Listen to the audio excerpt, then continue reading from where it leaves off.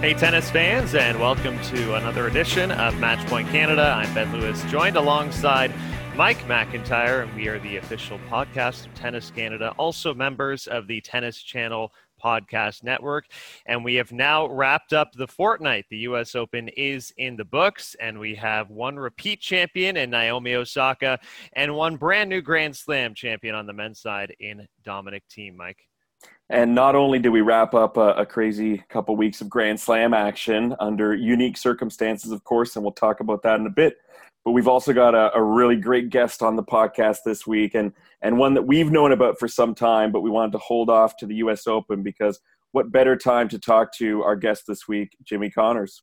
Yeah, absolutely perfect U.S. Open guest. And I think the best way to do this is let our listeners enjoy the tennis legend as we spoke to him, and then we'll debrief on the great U.S. Open run at Flushing Meadows that we saw over the past 2 weeks. So without further ado, here's our interview with tennis great Jimmy Connors. This week, we are pleased to welcome on the podcast one of the greatest players in the history of our sport. He holds the record for the most singles titles in the Open era with 109, most ever match wins with 1,274. He has 8 career Grand Slams, and he also has the most matches ever won at the U.S. Open with 98. And to me, he's one of the best competitors to ever set foot on a tennis court. My first tennis memories are watching the U.S. Open in the mid-'80s with my dad, and the player who captivated my attention right away was none other than our guest today, Jimmy Connors. I had the chance to talk with Jimmy in Montreal back in 2011 when he was inducted into the Rogers Cup Hall of Fame, and the chance to interview him right now for our own podcast is something that's just really special for me. Jimmy, welcome to Matchpoint Canada. Thanks for joining us today. Hey, good to be with you. How, guys? You doing okay? Everybody good? We're doing good. We got no complaints. Currently enjoying U.S. Open tennis, so it's just great to have it back again, front and center. And it seems fitting to me that we should talk to you during the U.S. Open, where you won 5 of your 8 Grand Slams. This is the place that people universally associate you with, obviously. Do you get nostalgic this time of year? And if so, what do you generally flash back to from your time at Flushing Meadows? Well, of course, this time of year, for the 20-something years that I played professional tennis, my schedule was not a day or a week or a month. It was all around certain events. And, so certainly this is my birthday time. This is the U.S. Open time. So, to be able to sit back now and to watch the U.S. Open, even though not many people in the crowd, which is a shame, but, you're still getting the tennis and something to get on television. But yeah, of course I'm nostalgic at this time. It's been 29 years since I played the U.S. Open, but those memories and what it took to get there and to be able to play the event, to play it at a high level, to play against the great players that I had the opportunity to play against, there was nothing like it. So miss it every day. So I got to point out and pinpoint, of course, 1991, which your magical run to the semifinals at the age of 39. And now that I'm 40, that doesn't seem so old to me anymore. But yeah, exactly. I don't think any memory stands out to me from my childhood as much as watching that run that you had. And I can't think of anyone off the top of my head who, as a great champion, is still remembered for a loss, for a tournament that he didn't win. And yet that seems to be the case. The one that really stands out for people, they talk about that run, even though your run ended in the semis that year. How many times a week do you get approached to talk about that moment, and how does it, what special place does it occupy for you to this day? Well, certainly it's what most, like you're asking that question now. So, for that to still be on the mind of people 29, almost 30 years later is something pretty special. But I think that was looked at back then very differently. I was 39. Most guys at 39 are being pushed aside, being told to retire. Your time's up. You've had a good run, so move on. And I just come off reconstructive wrist surgery, so my being able to play even at that time was questionable. So it transcended more than just the tennis. It got, people off the couch who said, well, I'm 40, or I'm 42 or I'm 36 or whatever. I'm getting old. I can't go out and do things like I used to. And I feel bad afterwards. And so is the pain worth it, as we were talking about just a couple of minutes ago. And so, for me, that's what I did. That's what I wanted to do. And I didn't want to be told that I had to stop playing. I was going to do everything I could to come off of that wrist injury and end on my own terms. But that run, even though I did not win the tournament, was, and I've said many, many times, was the most exciting 11 days of my career. And it's always at the end, in the way I look at it, because, I wasn't expected to do that. When I was in my early 20s and 30s, the U.S. Open came along, Wimbledon came along. If my name wasn't in the semifinals or the finals, something was wrong. So at the end, when you're not expected to, and coming off, a year off and everything that I had gone through to be able to start playing, I felt if I had a chance to get into that tournament that I had somebody else behind me pushing me, and that was the crowd. And when I say that was the best 11 days of my career, the crowd made it that way, because the noise that I got from that stadium over the course of that run, the sound I'd never heard before. And I played a lot of big matches, leading up to that time in my career. But the noise that New York crowd made was deafening. But for me, I waited 20 years to get that. And once they gave me that, I knew then it was time to go. That I had reached the top of the hill as far as what I was looking for out of the game. And it was pretty exciting. And Jimmy, it's almost ironic to hear you talk about, deafening crowds and the electricity and atmosphere in a stadium. And of course, we miss that right now as we're watching the U.S. Open. And I'm just curious, for you as an athlete, you've had the ability to feel the energy from the crowd, have them kind of push you on and maybe even reach in and find that next level because of their energy. What do you think it would maybe be like right now if you were trying to navigate playing a Grand Slam without the presence of those fans, which the athletes are doing right now? Yeah, I've thought about that, and one side of my brain said it would be a little bit difficult, but the other side for me is I went out and I practiced every day like I was playing the finals of a Wimbledon or the finals of a U.S. Open, and that's the kind of effort and energy I put into it. Maybe I didn't play for 3 or 4 hours, but what I put into it was certainly a high level, but to keep that, with no feedback, from a crowd, might be tough, might have been difficult. So that would have been a change, but it's like going out on your backyard. If you have a court in your backyard and grabbing onto one of your competitors, like for me to play Borg or Mac or Lindell or Nastase or something, and say, okay, let's play 3 out of 5 on my backyard court. How would you handle that? And I think that's what they're going through now with no crowd in the stands. But you have to remember, they've got how many millions of people watching on TV. So that's their drive now, that they have to get into their mind that we're still performing for a major audience. And, if we can't get up for that, then something's wrong. Yeah, you're actually just reminding me of a few years ago, Maria Sharapova, back from her drug suspension. She was placed on center court, which a few of the athletes didn't like. And I loved how after the match she said, well, I can't control that, but put me on a tennis court in the parking lot and I'll compete. I'm good to go anywhere. Yeah, of course, that's in your blood. Right. That competition and that striving for excellence, that's what you go out on that center court for. And, whether it's a back court, a center court or whatever, you still got the pride in your game and your performance. And you're seeing that now, with some of the matches that are played at the U.S. Open, the way, the fight and the grind and the grit that a lot of the players are showing, and coming back from 2 sets down and 2 sets to 1 and 5-1 down and coming back and winning in 5. And, opportunity is knocking here for a lot of the young guys to and young women to win this U.S. Open, and that should be drive enough in itself to go out and perform. But it's fun. I'm enjoying watching the surrounding stories around this U.S. Open. Number one, like we're talking about, no crowd, how they handle that. How do they get up? How do they accept little things that go on the court? There's no noise. So, what's pushing them? What's driving them? So a lot of outlying stories that are pretty interesting. Yeah, and I have to ask just from you watching, and we're high on our Canadian tennis players here. Obviously, we had a Grand Slam champion on the women's side last year in Bianca, and Denis Shapovalov, of course, we love. He's had a great run.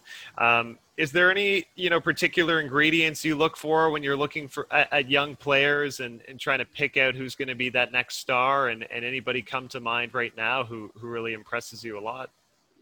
Yeah, you've got a good run. You had three Canadians in the men's, and was it the round of 16 or That's right. The quarterfinals? Yeah. So round of 16. That's a good run, and I look at that. Who would have ever thought that and I say this with great respect, that Canada would have outplayed the U.S. to in the number of players in the round of 16 of the U.S. Open, and that's happened. So what you guys are doing up there certainly must be working.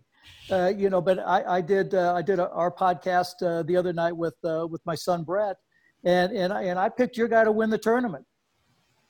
I did, I think with Novak taken out of the tournament, I think his chances are tremendous. And he's playing good tennis to boot. So all a matter of how they go about it. When Djokovic was in the tournament, it was almost, oh boy, we got to get through him. And that's almost impossible. He's 28-0 or whatever, coming into this year. But now that's all opened up and given a lot of hope to a lot of these young guys. And as my son Brett said the other night, he says, this is the first year, and I can't remember how many years, that somebody in their 20s now is going to win this Grand Slam. It's been Rafa, it's been Novak, it's been Roger, Wawrinka, Murray. So now one of these good, young talents that's coming up is going to have a chance to put U.S. Open by their name. But, I picked your guy. I picked Shappy, to come through and to win. So, don't let me down now. You're saying the right things, Jimmy. And just for the record, we did not pay Jimmy. I'm not saying it because I'm on with you. I'm not saying that. I've got, listen, I'm a tennis guy, and I like a kid who goes out there and if you can't get into the grind, get into the fight, and get into the excitement of your position now in this tournament. You're in the second week. You can't win a tournament in the first week, but you can sure lose it. Now you're in the second week, and it's not a 128 draw now. Now you're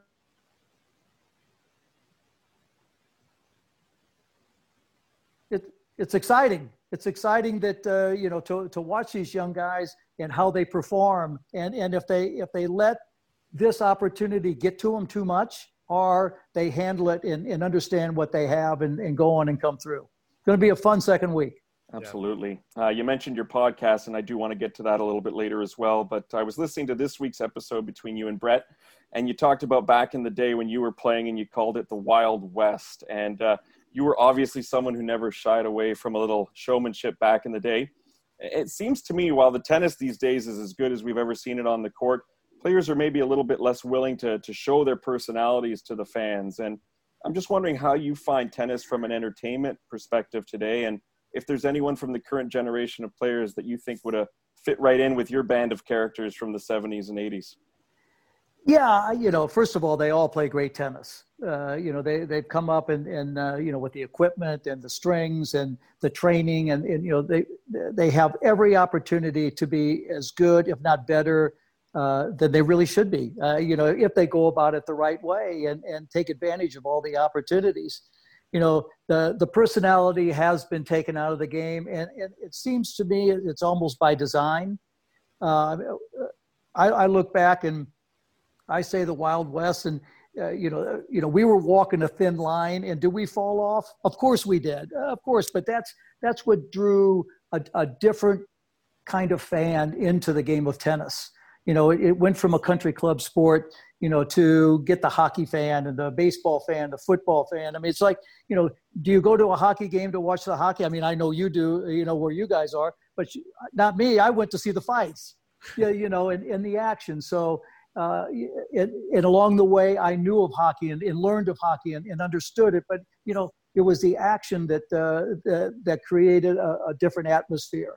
So when they went from Forest Hills over to Flushing Meadows, I love the tradition of Forest Hills. It was a beautiful walk to the center court across the grass courts and, the small clubhouse. But, once we outgrew that and went to the concrete over there in Flushing Meadows, that fit right into my personality. But like I said, it was a different time. We had guys, we had characters, we had the charisma, we had guys who were a little bit crazy, just kind of flew off the handle and rightfully so. But because of that, we kind of brought in all these rules now.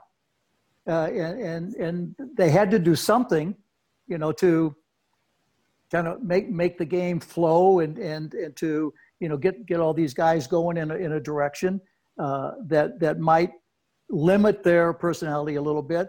But what they've done is the rules, and I said this the other night to Brad, is now maybe they should be looked at also. They looked at us and made the rules. Now maybe the rules are a little bit too stringent. Yeah, it's a good point.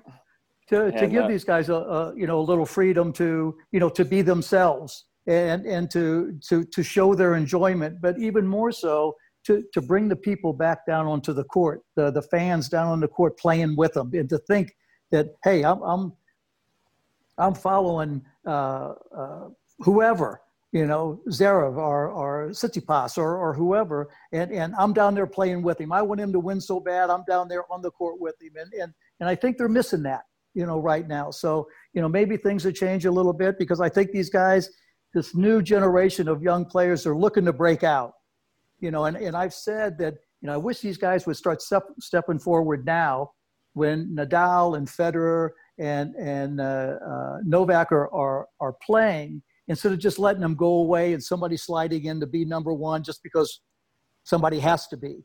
Let them start taking their place in the game now. And this tournament's a great opportunity for them right now. Yeah, absolutely. Here. Well said. Jimmy, when you left the game, when your career ended, we saw you at times in tennis still involved with some Legends events, and then coaching as well with the likes of Andy Roddick, and you helped out with Canada's Jeannie Bouchard for a little bit there too. And then at times we haven't seen you as closely associated with the sport either. And I'm just kind of giving another read to your book, The Outsider, and I'm just going to quote from it. Writing this book almost pisses me off because I have to go back and remember how I spent my life doing something that I genuinely loved, and now it's over. Can you talk about your relationship with tennis now and what kind of space it takes up in your life? Well, certainly when you play the game, it's, it is your life. And everything that I did around my days was for the tennis. Now, that certainly has changed, and I have other interests. I have business interests. Do I still love tennis? I do. I still watch tennis. I'm not as involved in tennis right now as maybe I will be coming up in 6 months or 8 months or a year from now. But that doesn't mean that it's ever taken away the way I have felt about this game. This game has given me everything and more than I ever dreamed of. And the first thing was when my mom gave it to me, gave me something that I actually love to play and love to do. And so that will never, ever leave. But I needed a break once I stopped, because when I stopped playing the regular tour, I was 40. Then I started a senior tour and brought back the likes of Borg and Vilas and Jose Luis Clerc and John Lloyd and Eddie Dibbs and all the guys that I played with. And we had a very successful 10-year run with that. So basically played until I was 50.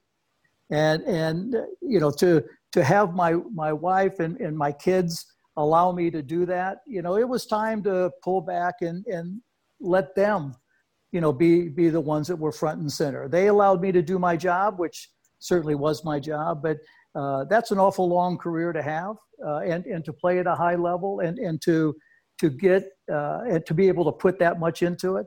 So did I need a break? Sure, I needed a break, but that doesn't mean I ever lost the love for the game. And that still runs as deep as it always has.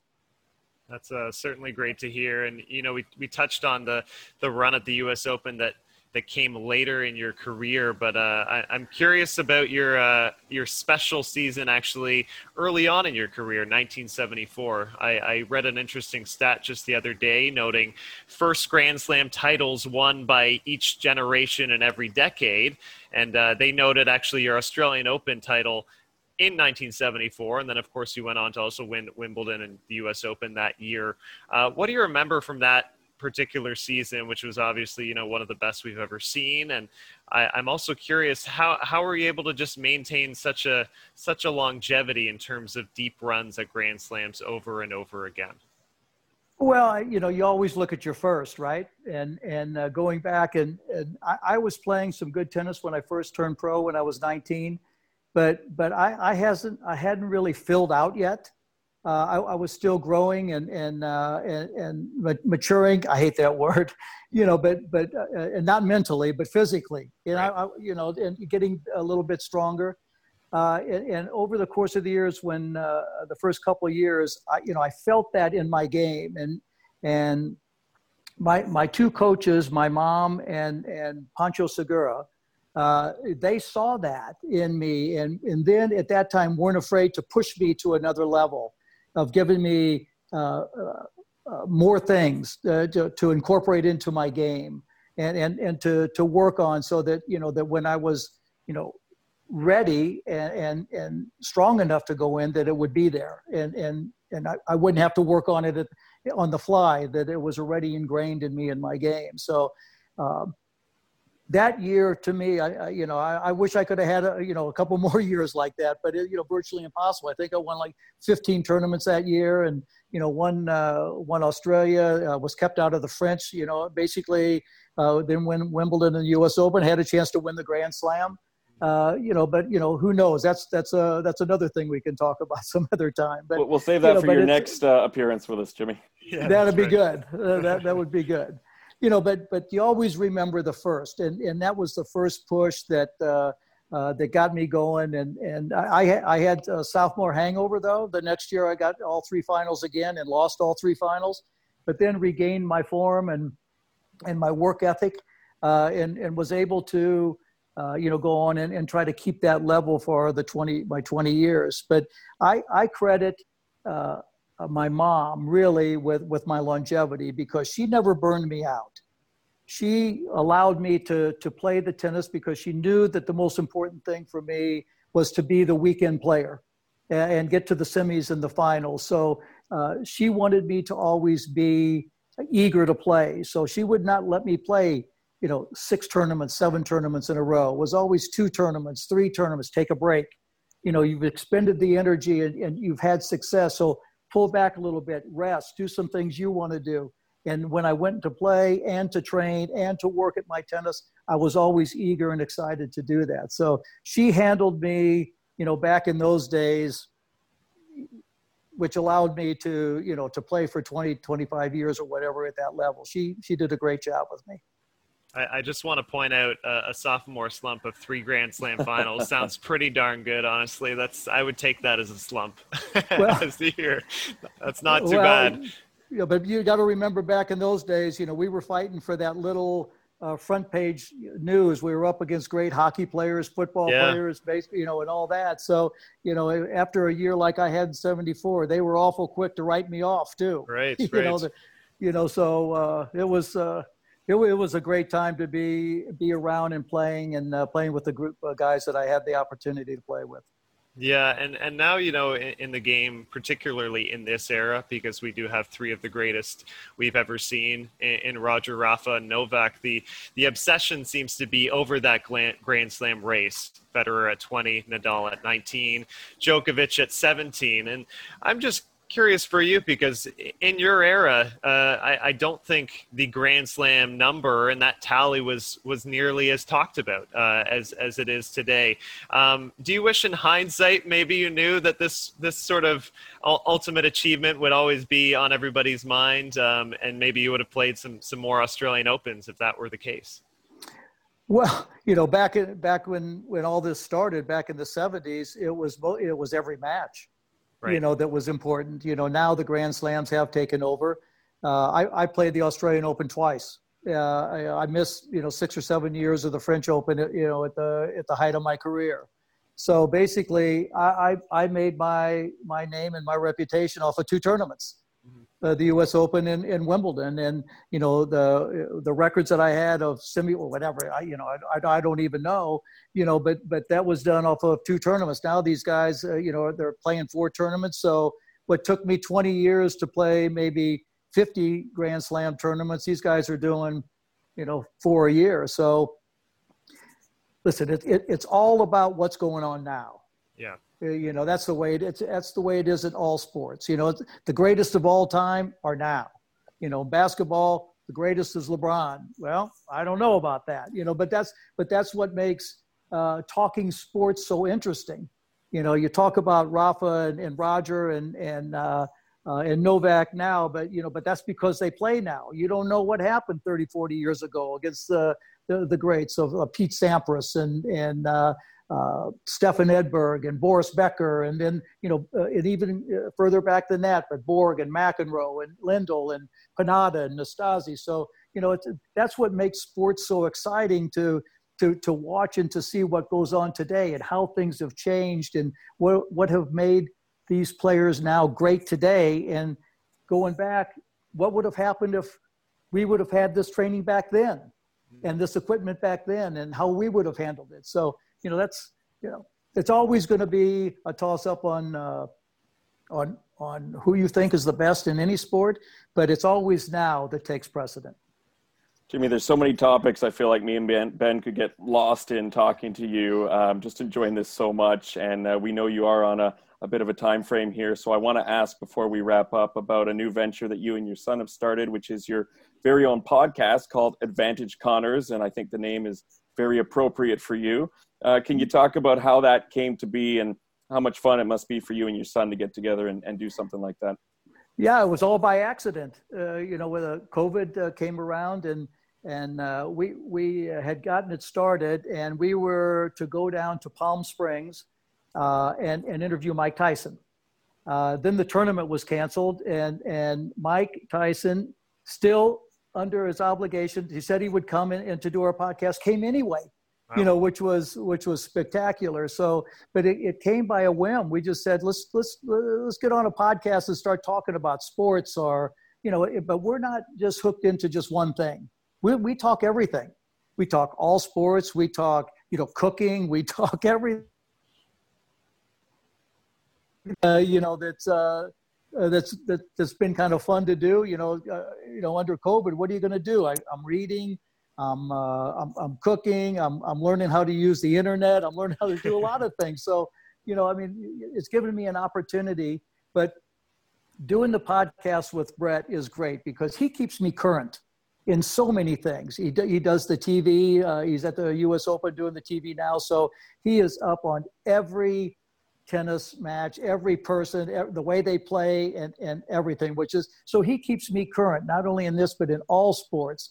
And for me, my son and he traveled with me since he's been 6 months old, and he's been around sports all his life. He's been around gambling his whole life, and that's what we talk. And it's just like we sit down and have a conversation and talk about things that people are thinking about and talking about outside of our podcast. And it's been really fun. And Advantage Connors, the podcast that we have is really, it's taken off, and it's getting a little traction now. I'm looking forward for things to happen with COVID and the lockdown and how this is handled, so we can start getting out and around more and broaden our horizons also to start interviewing people from other sports and other walks of life and bringing them in and finding out what's important to them. But it's been fun working with Brett, and he's never at a loss for words, which for me is.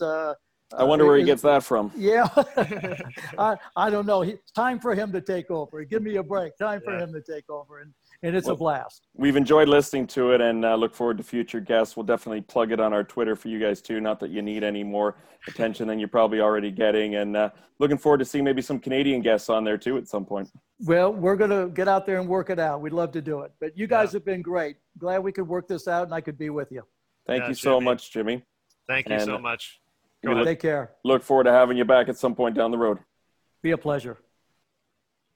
There you have it, our interview with tennis legend, American Jimmy Connors. And obviously, Mike, when he said his pick was Denis Shapovalov to win the U.S. Open, I was very, very excited, thinking maybe this is something that's possible. Of course, didn't go down that way, but speaking highly of Denis is a great sign. And he was just so welcoming and friendly to us the whole time, and I was really appreciative of that. You told me afterwards that you were a little bit surprised at what Jimmy Connors was like, eh? Yeah, so I mean, to be fair, they're not. I mean, Jimmy Connors was your era growing up. Whoa! Stop, T.O., back it up there. He was a little bit before my era. Okay. I mean, my very end.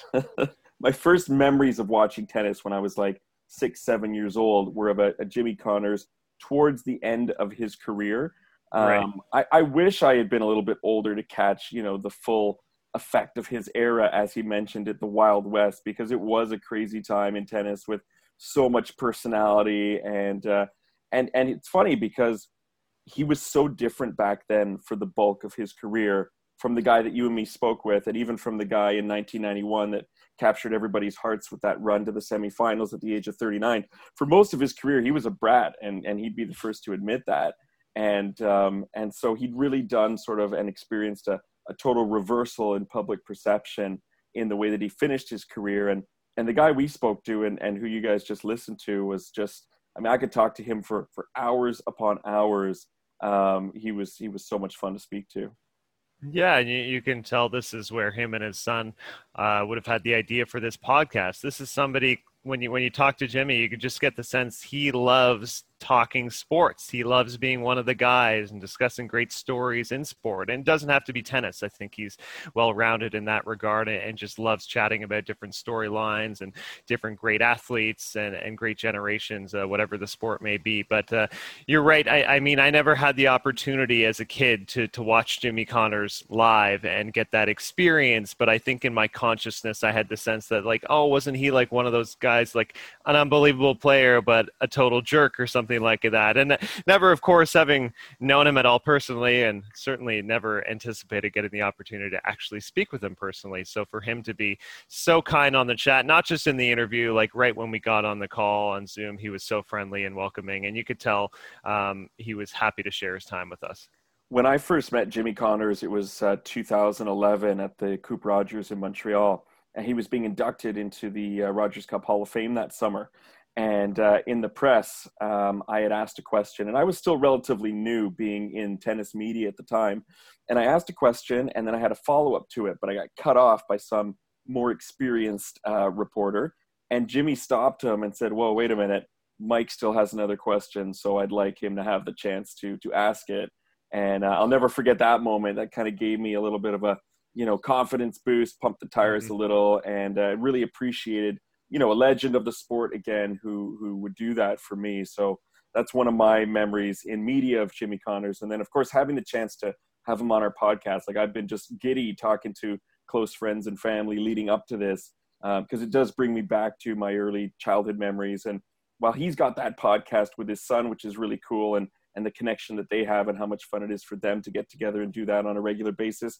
For me and my dad, watching Jimmy Connors, those are my memories of sitting on the couch with my old man and falling in love with tennis. So kind of special to have him on. And, for any of you out there, his podcast, Advantage Connors, check it out. Lots of fun to listen to. And his book that I'm rereading actually right now, The Outsider, which is exactly what he was for most of his career. The outsider looking in, but what a great champion. And I know you mentioned looking back on his results and records, some pretty fantastic stuff that he accomplished in his career.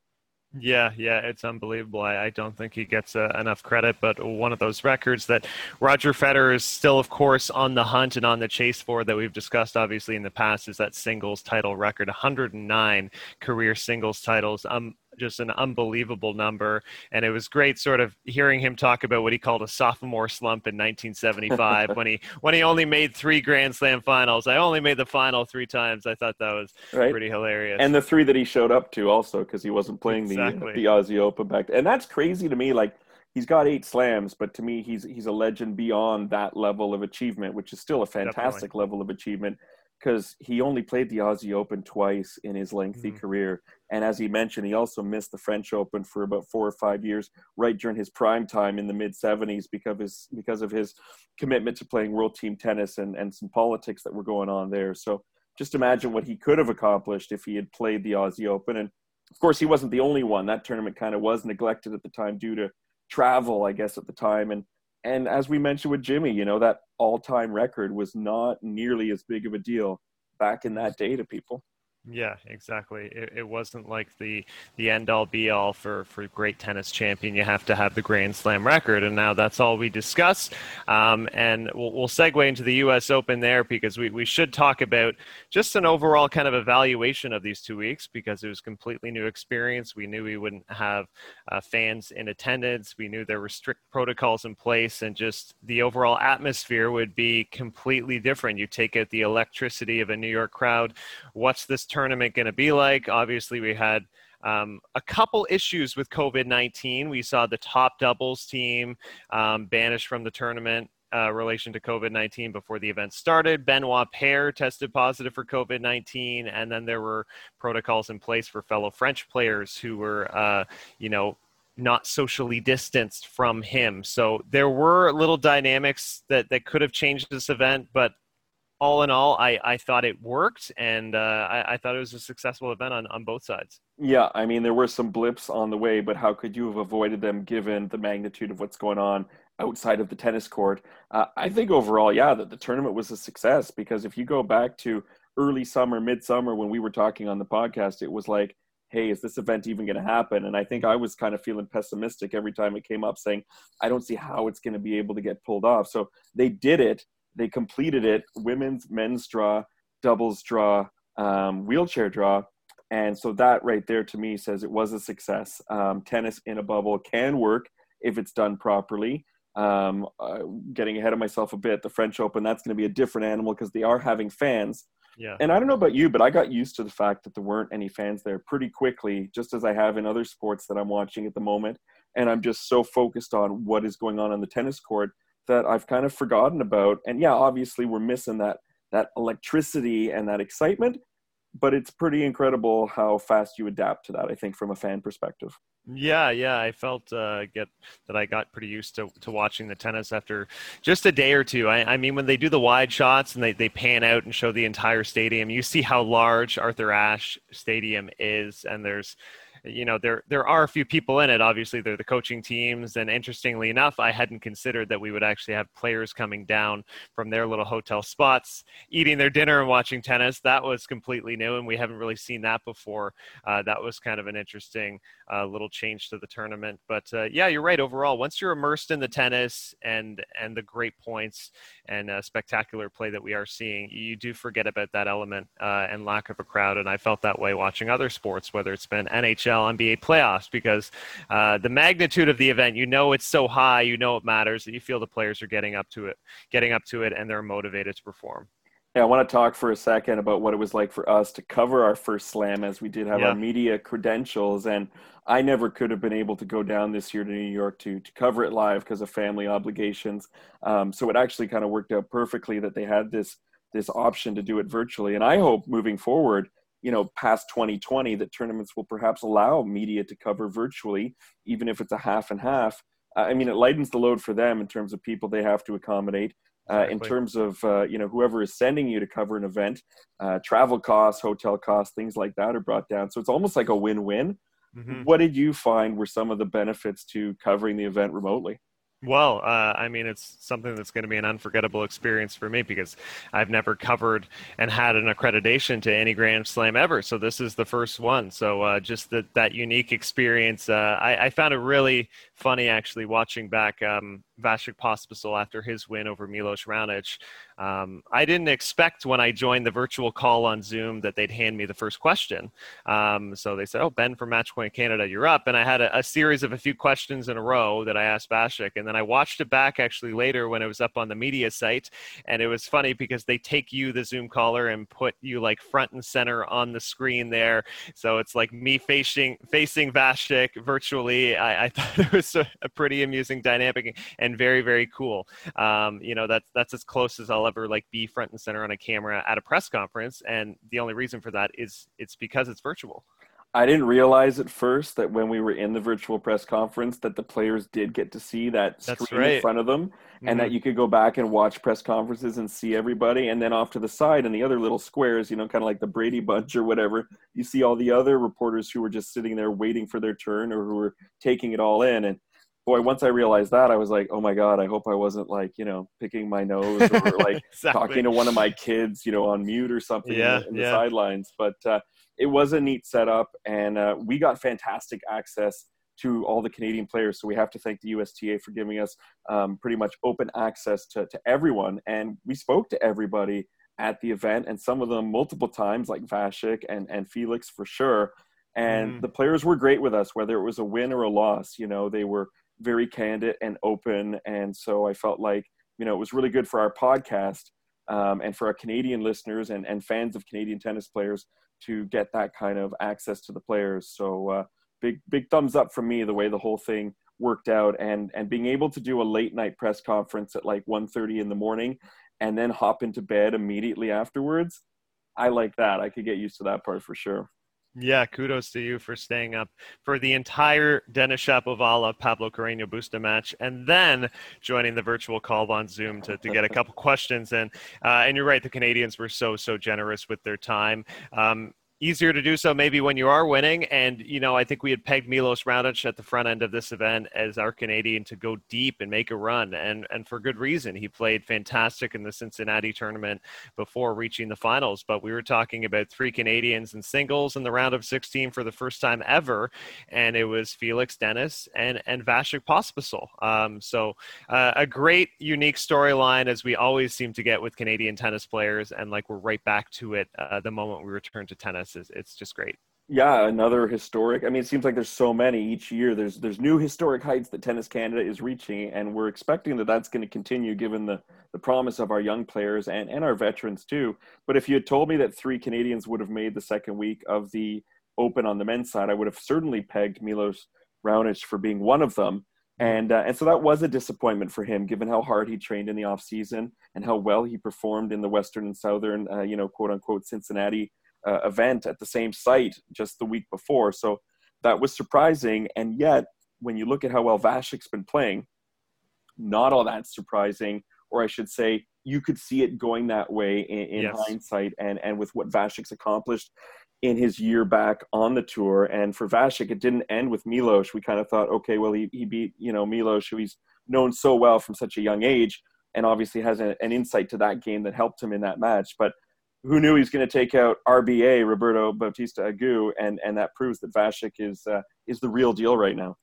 Yeah, he's been playing sensational tennis when we've had tennis. We talked about how great he was looking at the front end of 2020, making that finals run in Montpellier, and just a lot of signature wins on his resume. I feel, over the last year of tennis, beating a lot of top 20 players. That win over Daniil Medvedev was surely a confidence boost.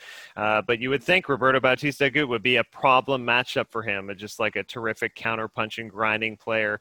But Vasek served so well through the whole tournament. Finally was undone by Alex de Minaur, but this is a great tournament for him. He's, I think, charging towards the top 50. It was really funny when we were asking if he had any ranking goals, and he said about his ranking, I'm kind of over it, but I'm sure in the back of his mind he would love to get back inside the top 50, and I think he can go a step further of that. He feels like a top 30 player right now to me. Yeah, I mean, for Vasek, you wish there were more tournaments to close out 2020, because certainly I feel like that top 50 would be doable for him. And as you mentioned, the serving was fantastic. He was the ace leader through, I think, the first, 2 or 3 rounds anyways, which you wouldn't have necessarily expected. But what an exciting style of tennis and aggressive tennis that he was playing, and the confidence this will surely give him moving forward. So kudos to him. On the other side of things, the 2 young guns for Canada on the men's side, Denis Shapovalov and Felix Auger-Aliassime. How would you assess the tournament for both of them and how things ended ultimately? Yeah, starting with Denis Shapovalov, I think a great tournament in the sense of resilience. He so easily could have bowed out in the 3rd round playing very good American player in Taylor Fritz, and someone who's had a very similar kind of career trajectory. He's just a couple years older than Denis, but another kind of young and next-gen player who continues to take strides. And Fritz was, serving out that match at one point, trying to serve it out at least in the 4th set, and for Denis to completely turn it around when he looked like he was down and out, wins a 4th set tiebreak, and then kind of just hits the gear another level in the 5th set was amazing to see, and taking that around further. I think for certain Canadian fans, there's a sense of disappointment in Denis because the draw opened up, because Djokovic was gone. You see a name like Pablo Carreño Busta, you're thinking maybe there's a path for him to even get to the final. So in that sense, it's disappointment, but you have to realize this is Denis's first ever quarterfinal at a Grand Slam. And, he hadn't been past the 4th round of a Grand Slam since the U.S. Open 3 years ago, 2017. So, and that's crazy. That's just remarkable to think, because he was only 17 years old at the time. And we know he's a much better tennis player now than he was then. So I feel like he was a little bit snake bitten at slams for the past couple of years, and I think we would have felt the same had he lost to Taylor Fritz. So for him to come back and win that match, gets the 4th round win as well, quarterfinals is a terrific result. And unlike Nick Kyrgios, we give Pablo Carreño Busta lots of credit for the tennis player that he is. And he's a tough one to face, no doubt. And look what he did. I mean, he was up 2-0 in the semis against Zverev, and you thought, oh my goodness, he's gonna go to the finals. And so he was very close to doing that. In that match, that very late night match, when Shapo took the 4th set 6-love, I was thinking, wow, things are really clicking. PCB's looking tired, and Denis admitted afterwards in post-match that he did not expect Carreño Busta to come back in the 5th looking so fit and so fresh. And I feel like at a certain point when he was down a couple breaks in that 4th, he decided, all right, what's the point of wasting energy and trying to fight back, and kind of lulled Denis into a false sense of security. But another learning experience for Denis. And as you mentioned, quarterfinals, I mean, he is making that progress. And I think, along with the work on his mental game that he's doing right now, taking on a psychologist at the suggestion of his coach, Mikhail Yuzhny, can only help Denis, because that is definitely the area we've agreed and spoken at length over the last year or so that he does need to make some strides in. Yeah, certainly. And he actually gave credit to his girlfriend on court, who's also a tennis player on the women's side, that basically he said she's helped him with his mental game, in the sense of trying to maintain a positive attitude on court. We saw some of those bouts of frustration, understandably, against Pablo Carreño Busta, but I think it's still a far cry from what we saw at the Australian Open at the front end of the year against Martin Fucsovics, where he was really kind of struggling to control the emotions and letting them get the best of him, and then in turn affecting his tennis. So I thought he did a lot better of a job managing those emotions on court these past 2 weeks. Agreed. Now we got to talk about Felix. We can't forget about Felix, who also had a great slam result, personal best slam result. He looked just lethal in defeating Andy Murray and Moutet, the Frenchman, as well, before getting a lesson against Dominic Thiem. First set was good, looked good against Thiem, and then 6-1, 6-1 really shows you the gap there. And what's your assessment on that match and the result overall for our 20-year-old FAA? Well, incredible result overall, 4th round at a major for the first time in his career. And he pointed out before, in terms of lacking kind of a major Grand Slam result, that he's missed several in the past, whether it's been due to injury or some other reason. So finally having that opportunity to really work his way into a tournament, I think he took that opportunity that presented himself. He had a tricky first match against Montero, but then really hit another level the next 2. And then Dominic Thiem, this one kind of felt like a bit of a teacher versus a pupil thing, because there are elements to both of these players' games that are quite similar. Felix and Dominic, both incredibly athletic, dangerous players. Their movement is off the charts. They can both serve big, Thiem with the big kick serve. And I felt like Thiem was just a little bit better in all facets. And then you get that sort of score line, which isn't so friendly in those second and third sets, 6-1, 6-1. So Felix was a bit overwhelmed, but I thought that was more about just how well Dominic Thiem was playing. And Thiem really played an incredible tournament, especially round of 16 on through quarter semis. You look at him beating Daniil Medvedev in straight sets. I don't think there's any shame at all losing straight sets to the eventual champion of the tournament. And Thiem, you know, he's been to 4 Grand Slam finals now and finally has that first win. No shame at all in this result. Yeah, for sure. And we'll talk about Thiem a little bit later. We also want to touch on the Canadian females in the tournament. Unfortunately for Sharon Fishman in doubles, it didn't quite work out. She went down in her first match. Gabby Dabrowski, as always, I shouldn't say as always, but as we're accustomed to, did make the second week of the Slam. Although, as she mentioned to me in our one-on-one afterwards, you know, she only played 2 matches before getting to that quarterfinal stage because the draw was somewhat reduced. So, for her, it was a little bit unfulfilling. Would have liked to have gone further than she did, but still, Gabby, you know, the one that we can count on here in Canada to regularly make it to that stage of a draw, and you know, didn't get, I don't think, the respect that she deserved. Was kind of overshadowed by all the attention being lumped on the 3 Canadian men that made it to the second week for the first time. And, you know, we should say, though, that there were plenty of fans on social media that were coming to Gabby's defense and reminding the Canadian media not to forget about Gabby Dabrowski. And and I should note as well, because Yelena Ostapenko did not travel and play the U.S. Open, and that was the previous partnership that I think Gabby had been working on and growing as a doubles team with Ostapenko and her baseline firepower. So this was a pretty difficult move to pick up a new partner in Allison Risk and just try and make it work. So for her to still make the quarterfinals, of course, she had the default from the world number 1 team having to exit the tournament and get defaulted, but still, that's pretty difficult when you're essentially operating with a brand new partner.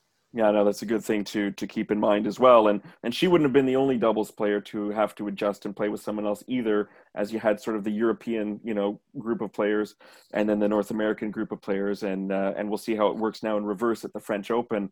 We'll end on a Canadian note before we move on to the eventual tournament winners. But Leylah Annie Fernandez, who we have talked to so many times already on the podcast and who just turned 18 a few days ago, is now into the top 100 on the WTA Tour. And she did that, you know, thanks to her win over Vera Zvonareva, a former world number 2 in singles, a former U.S. Open finalist in singles, who oddly enough captured the doubles title with her first title in New York after a 14-year gap. So that was a cool story for Zvonareva. But that was a good win for Leylah Annie.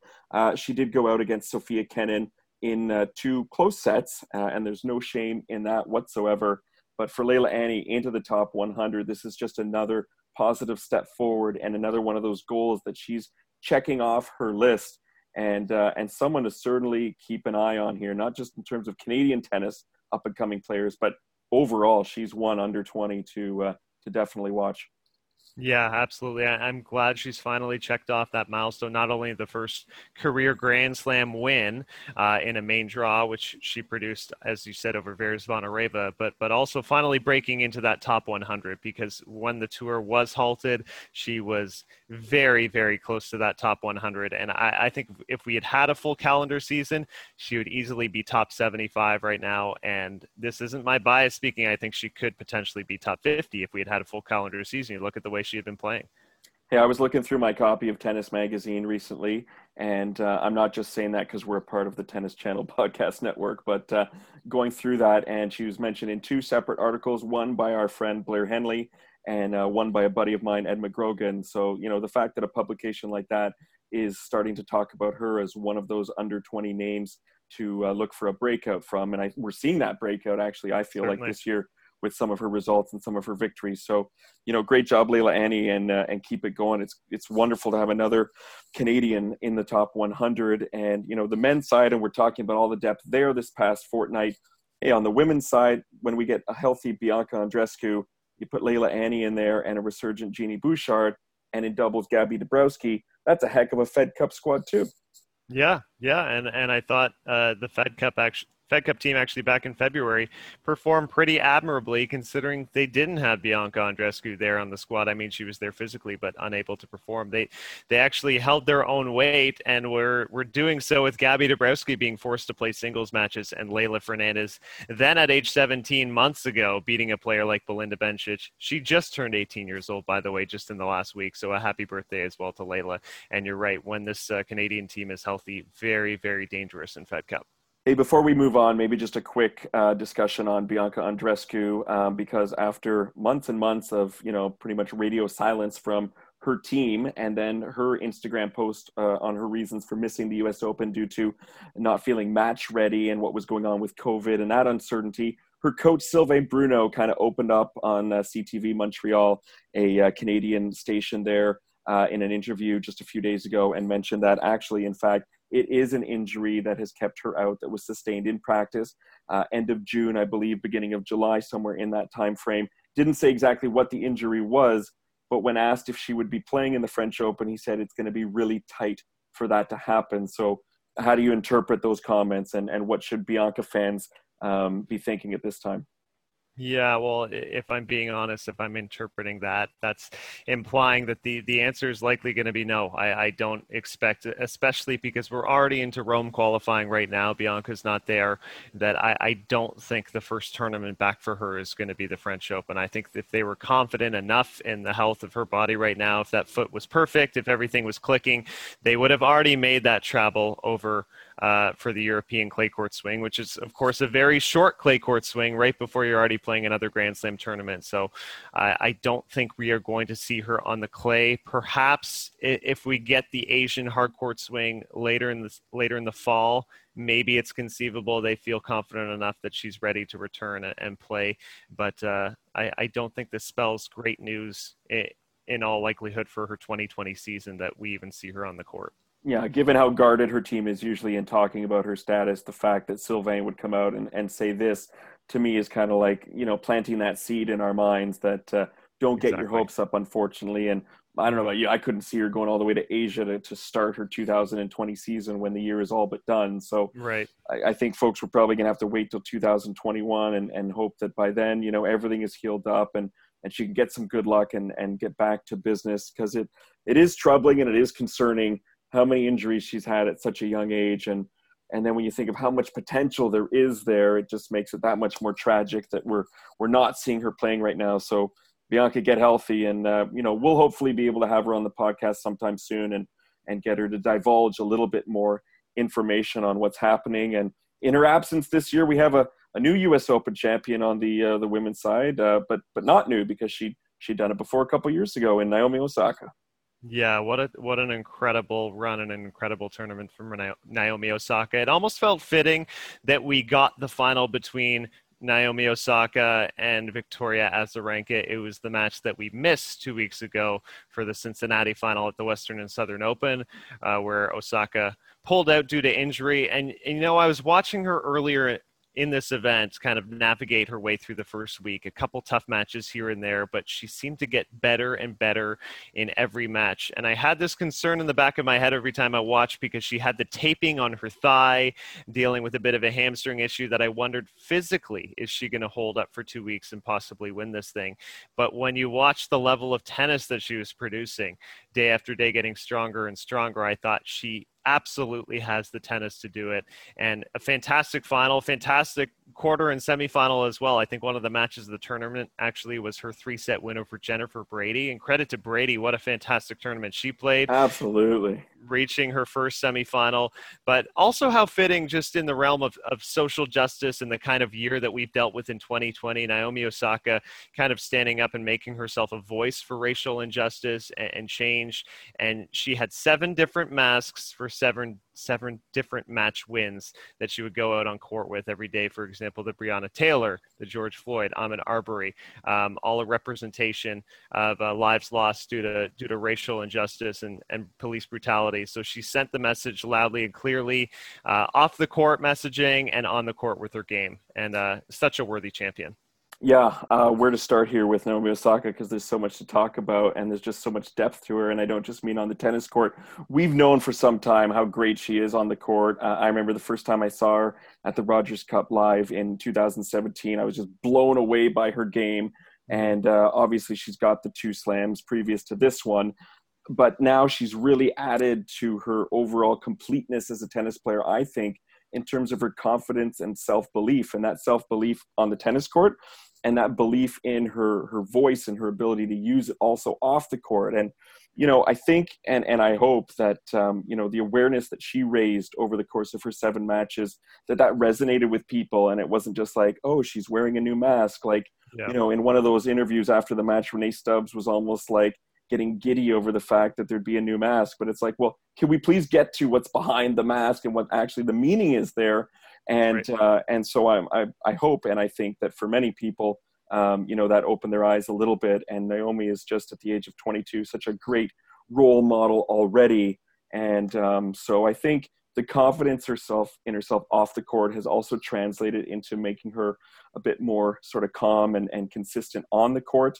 And, when asked how she was going to celebrate this one, I think she said she was just going to be better equipped to process this win, where after her first US Open and everything that happened there, and there's no need to touch on that again, and her second win in Australia, where afterwards she really suffered sort of an identity crisis and couldn't handle all the attention, she's better equipped to process it. So I think she's really going to enjoy this one in a different way.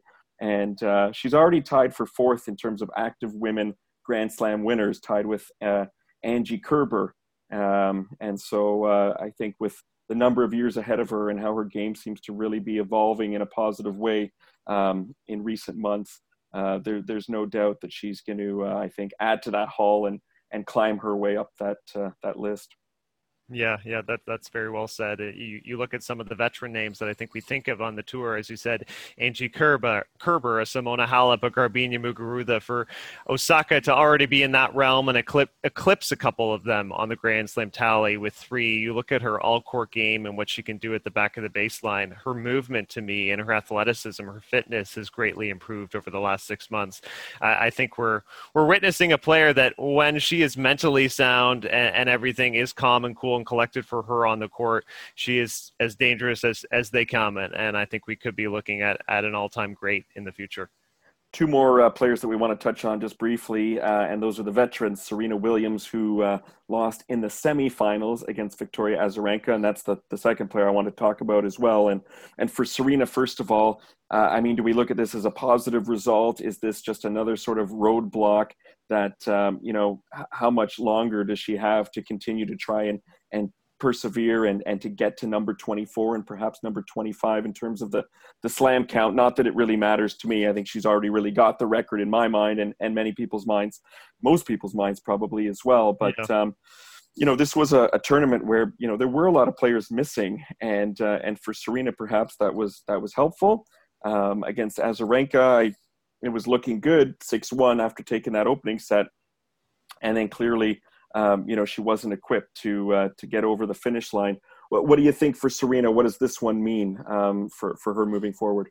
Well, perhaps she is running low on time, or fighting against time with every Grand Slam that unfortunately passes, because she has been a part of this race for 24, whether that is fair or not. But really publicly, her coach Patrick Mouratoglou made it clear that this is the chase right now. This is what she is playing for, to tie and eclipse that record. So it is unfortunate for her and her camp anytime another Grand Slam passes and she isn't able to get that number 24. So semifinals, for any other player, I look at some of these wins, I would say a great tournament. I still think it was a very good tournament for Serena Williams. We just know the exceptionally high standard that she is held to. We just know the expectation her fans have of her. Any given night, they expect her to win. They expect her to dominate. And she had some great wins along the way. You look at Sloane Stephens, who for the first time in God, it feels like a year and a half or 2 years, Sloane was playing some good tennis, and Serena overcame that challenge in the third round, gets a 3-set win. Maria Sakkari, one of the fittest players on tour, really, really strong baseliner. She overcomes her in 3 sets, beats the fellow mom in Perankova. Sorry, we don't need to talk about moms anymore. No more mom talk, right. Because that theme was kind of beaten to death over the past couple of weeks. And then Victoria Azarenka in the semifinal, who I really thought Azarenka just played a fantastic third set. Serena did have an issue with her Achilles that she had to have taped up. It didn't really seem to actually affect her, though, physically. It was just the weight of the ground strokes from Azarenka taking the ball early and dictating play. You could see Serena, all the fight, the competitive spirit and the drive is still there. She wants it so badly. I truly believe that. And in this case, she just ran into a better player on that day. Azarenka was on fire. So all in all, as a whole, I actually felt like Serena played quite a good tournament. And we look at the prior events, the couple of lead-ups in Lexington and Cincinnati, we were a bit concerned about her form. I actually thought she definitely rose to the occasion, bringing her level up for a U.S. Open. And she said immediately in her press conference after the loss, she's going to Paris. So she will be at Roland Garros. She wants another opportunity and a crack at this thing. Yeah, no doubt about that. And Azarenka, before we wrap the women's draw up, I mean, she's been through so much adversity in recent years. She's had so many tough draws. Every draw, it seems like she's playing a terrific player in the opening round or the second round. And this now is going to do wonders for her ranking between, Western and Southern, Cincinnati draw, and doing that, and now U.S. Open making it to the finals. I mean, she's up to number 14 on the WTA Tour, so this is just going to make things that much better for her, where she can start a tournament on her own terms and work her way into it. And to think she was considering retirement earlier this year, let that be a lesson to anybody to, perhaps try and go a little bit longer, push a little bit further. And I love Victoria Azarenka on the court, off the court. Even in post-match press after losing, she's got some humor in defeat. She was asked a question by Ubaldo, and I don't even need to say his last name because you know Ubaldo, and yes. And he was asking, what she was thinking in that moment when she was up a set and 2-love and 40-30, and Vika just said, I hope you have another question because that one kind of blows, and she just started kind of laughing hysterically, and I was like, that's awesome, that she's got enough experience and can put this into context and kind of quickly come to grips with it, that even though it was painful as she admitted it, she wasn't going to hang on to it for too long. So great to see her back, and someone who now is certainly, I'd put her back up there in terms of the dangerous threats. And if she goes into slams having a seed, then definitely I think we'll be seeing more quarterfinal, semifinal, potentially beyond appearances for Vika. Oh, absolutely. And actually, to me, if you took just a single match best performance of the entire tournament, it would be her quarterfinal win against Elise Mertens, 6-1, 6-love against a very informed Mertens. And Azarenka just completely blew her off the court. It was a clinical performance, start to finish. And, that semifinal with Serena felt like this throwback to 2012. We used to watch these two greats have these incredible clashes. And this is the first time in 11 tries at a Grand Slam that Azarenka was finally able to beat Serena and falls to Osaka in the final. And I should say, as we segue over to the men's side, for me, the women's side had much more of the excitement, a much higher quality, I felt, just in terms of matches, that we had some very kind of, iffy performances on the men's side as we went quarterfinals and on, some kind of sloppy, nervy tennis. And then we finally got to a 5-setter in the final where Dominic Thiem overcame Sasha Zverev falling from behind 2 sets, forces a 5th set tiebreak. And I really don't recall ever seeing a 5th set tiebreak quite like this in tennis before. It's funny, the men's side, I mean, not to compare too much to the women's, but I don't know. I didn't find it less exciting. I felt like between the Canadians and what they were doing, I really got caught up in that. No, you're right. And then the whole Djokovic situation was just so like WTF that I just, to me, that was a real head scratcher. Like, dude, how can you blow an opportunity like this over, some frustrations? And he was carrying some odd frustration with him, I felt like, in this tournament, even up to that point, getting angry unnecessarily. And who knows what people are carrying off the court and bringing onto the court with them. And who knows how COVID and being apart from family and friends and the bubble and all that is affecting people. But he just seemed off, mentally speaking in a lot of ways. And even in that match, he had thrown a ball or hit a ball, into one of the side barriers. And It was almost like it was coming. You could sense something bad was coming, and whether it was tennis-wise or otherwise. And then when he hit that line judge, you knew it was, and it doesn't matter who it was. I don't care what the conspiracy theorists are saying out there. It could have been Roger Federer. It could have been, Jesus Christ himself. I mean, if you hit someone with a tennis ball like that, that's it. You're defaulted. That's how it works, right? So I'm not going to argue that or get into that again, but I felt like there was enough going on there to keep my attention captivated. And in the absence of Nadal, Federer, and ultimately the early absence of Djokovic, the unforeseen early departure of Djokovic, I thought Team Zverev and Medvedev, they're not the big three, but maybe they're the next three. And I thought they did what they had to do under the circumstances. They did what they were supposed to do in getting to the semis, and then Team and Zverev ultimately to the final as well. And what a seesaw final. I'll let you take first crack at it, because it's still just, an hour or so ago that it ended for us as we record. And I'm exhausted from watching that fifth set, man. Yeah, it's hard to pick out the right adjectives to describe this final, because it was definitely gripping. It absolutely caught my attention. We had stretches of terrific baseline points, seeing the best of both players. Zverev can hit huge from the baseline. He played a great 2 sets. Team played very nervous and kind of erratic through the first couple of sets. He started to find his rhythm, probably change things a bit tactically, extend some rallies, but it was just so unusual. You felt like the final few games, there were so many opportunities for Zverev to just go ahead and seize the title. He had an opportunity at 5-3 to serve it out. Then Team has an opportunity at 6-5 in the fifth to serve it out and can't do it. And then Team is hobbled, barely moving in the tiebreak, like stretching out his back leg. It looked like he was totally cramping up. I didn't think he had any energy, any gas left in the tank to possibly do this.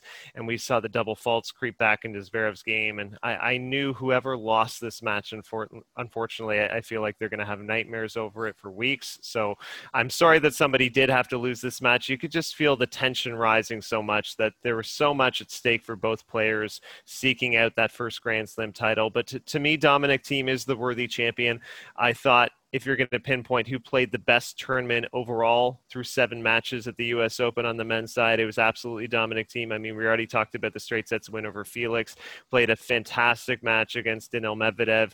He was rolling through his first week as well, and we were concerned about his form previously because he lost immediately in Cincinnati. We didn't know if he would get into the level he had to play a great Grand Slam event, and he proved me wrong. So credit to him.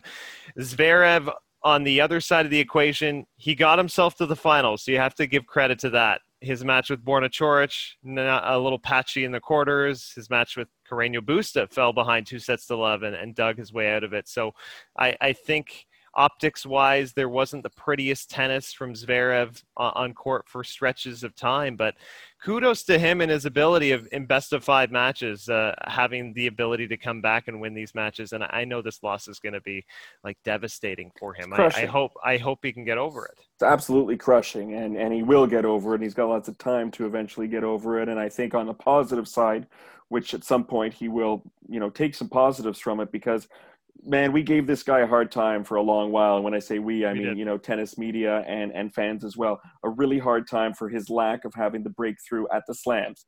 He had Masters finals. He had Masters wins. He had the ATP finals win in 2018, but he wasn't able to get even to the quarterfinals for a while at the slams, and then slowly started to make some progress. And now by making this final, that ends all that conversation. He got there, he's done it.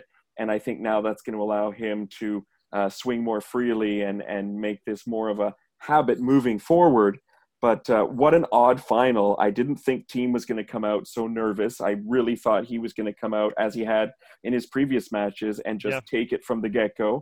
And then Zverev led Thiem back into it and getting to a fifth where it, as you mentioned, looked like Thiem was going to be unable to even complete it, physically speaking. And when Zverev was up 5-3, you thought, okay, he's got it now. And then he's got those double faults and the 60 some odd mile per hour serves. Mm-hmm. And it's too difficult to process what went on there for me. I need another week before I can properly talk about it, but I think you did a good enough job summing it up.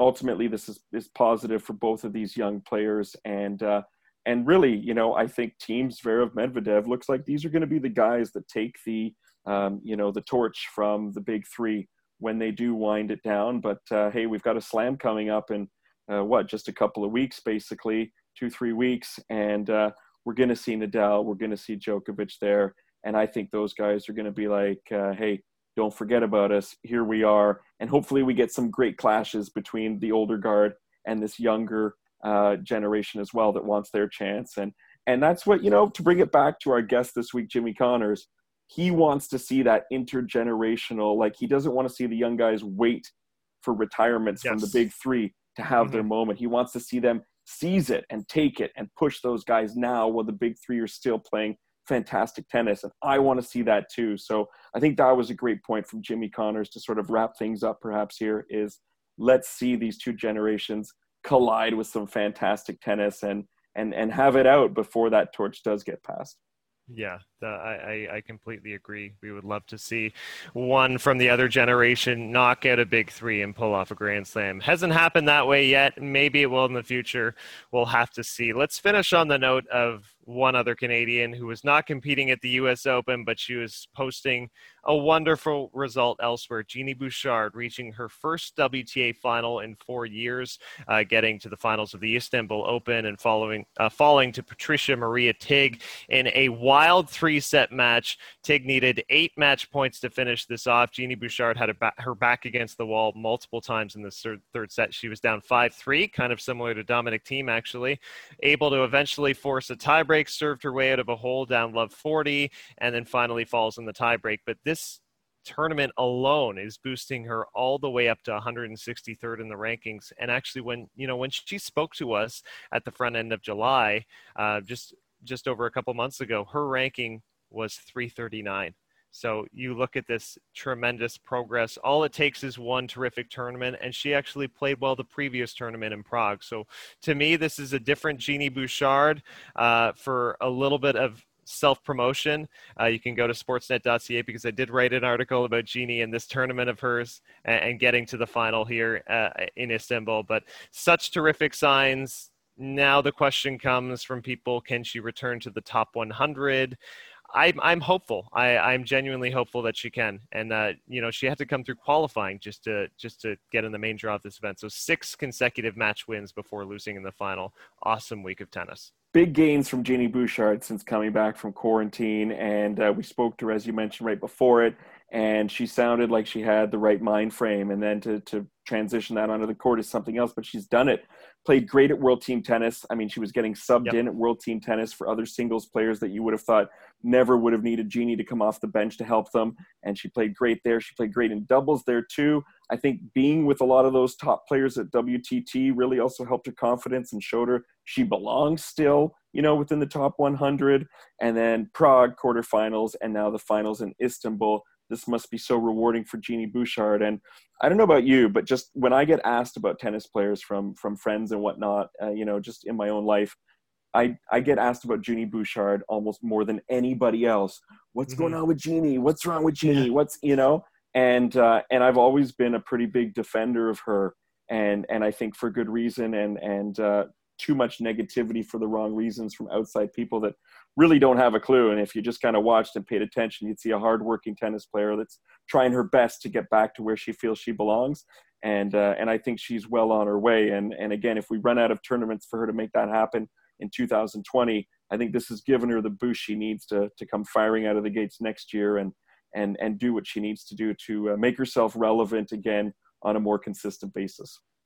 Yeah, and credit to her. I hope this partnership continues. But her coaching hire, which was initially a trial run, Renee Stubbs, I think Stubbs is offering some great insight to her game. And she described her as being very high energy. And sometimes Genie Bouchard is not so high energy. And she was talking about Renee is almost too much for her at sometimes, she joked in Prague and in one of those Zoom press conferences. But she's using that energy to channel that into her game on court. And I certainly think it's helping. This week is just the example of that. And you look at the ranking now, I don't think, a few months ago, we would have ever thought she would have a chance to be competing at Roland Garros. But now with the ranking up to where it is, she should get a place in qualifying, which is terrific. You're right. And she's played well on clay too. So there you go. Hey, that brings us to a close on our U.S. Open wrap-up. And again, I just want to say it one last time. Thanks to our guest, Jimmy Connors, which I've been wanting to say for quite a while now. It's just I'm still riding a high on that one. So I hope you enjoyed that interview and the rest of our analysis. And Ben, it's been a great 2 weeks with you, buddy. And looking forward to more great tennis and more Grand Slam tennis coming up soon, right? Yeah, looking forward to that. Forward to a bit of a better sleep schedule, I think, starting tonight as well. That will be great. And I should just mention, if you want to just hear Jimmy Connors and see him, the conversation is also up and available on YouTube on our account, Matchpoint Canada. You've been listening to Matchpoint Canada. We will talk to you next time.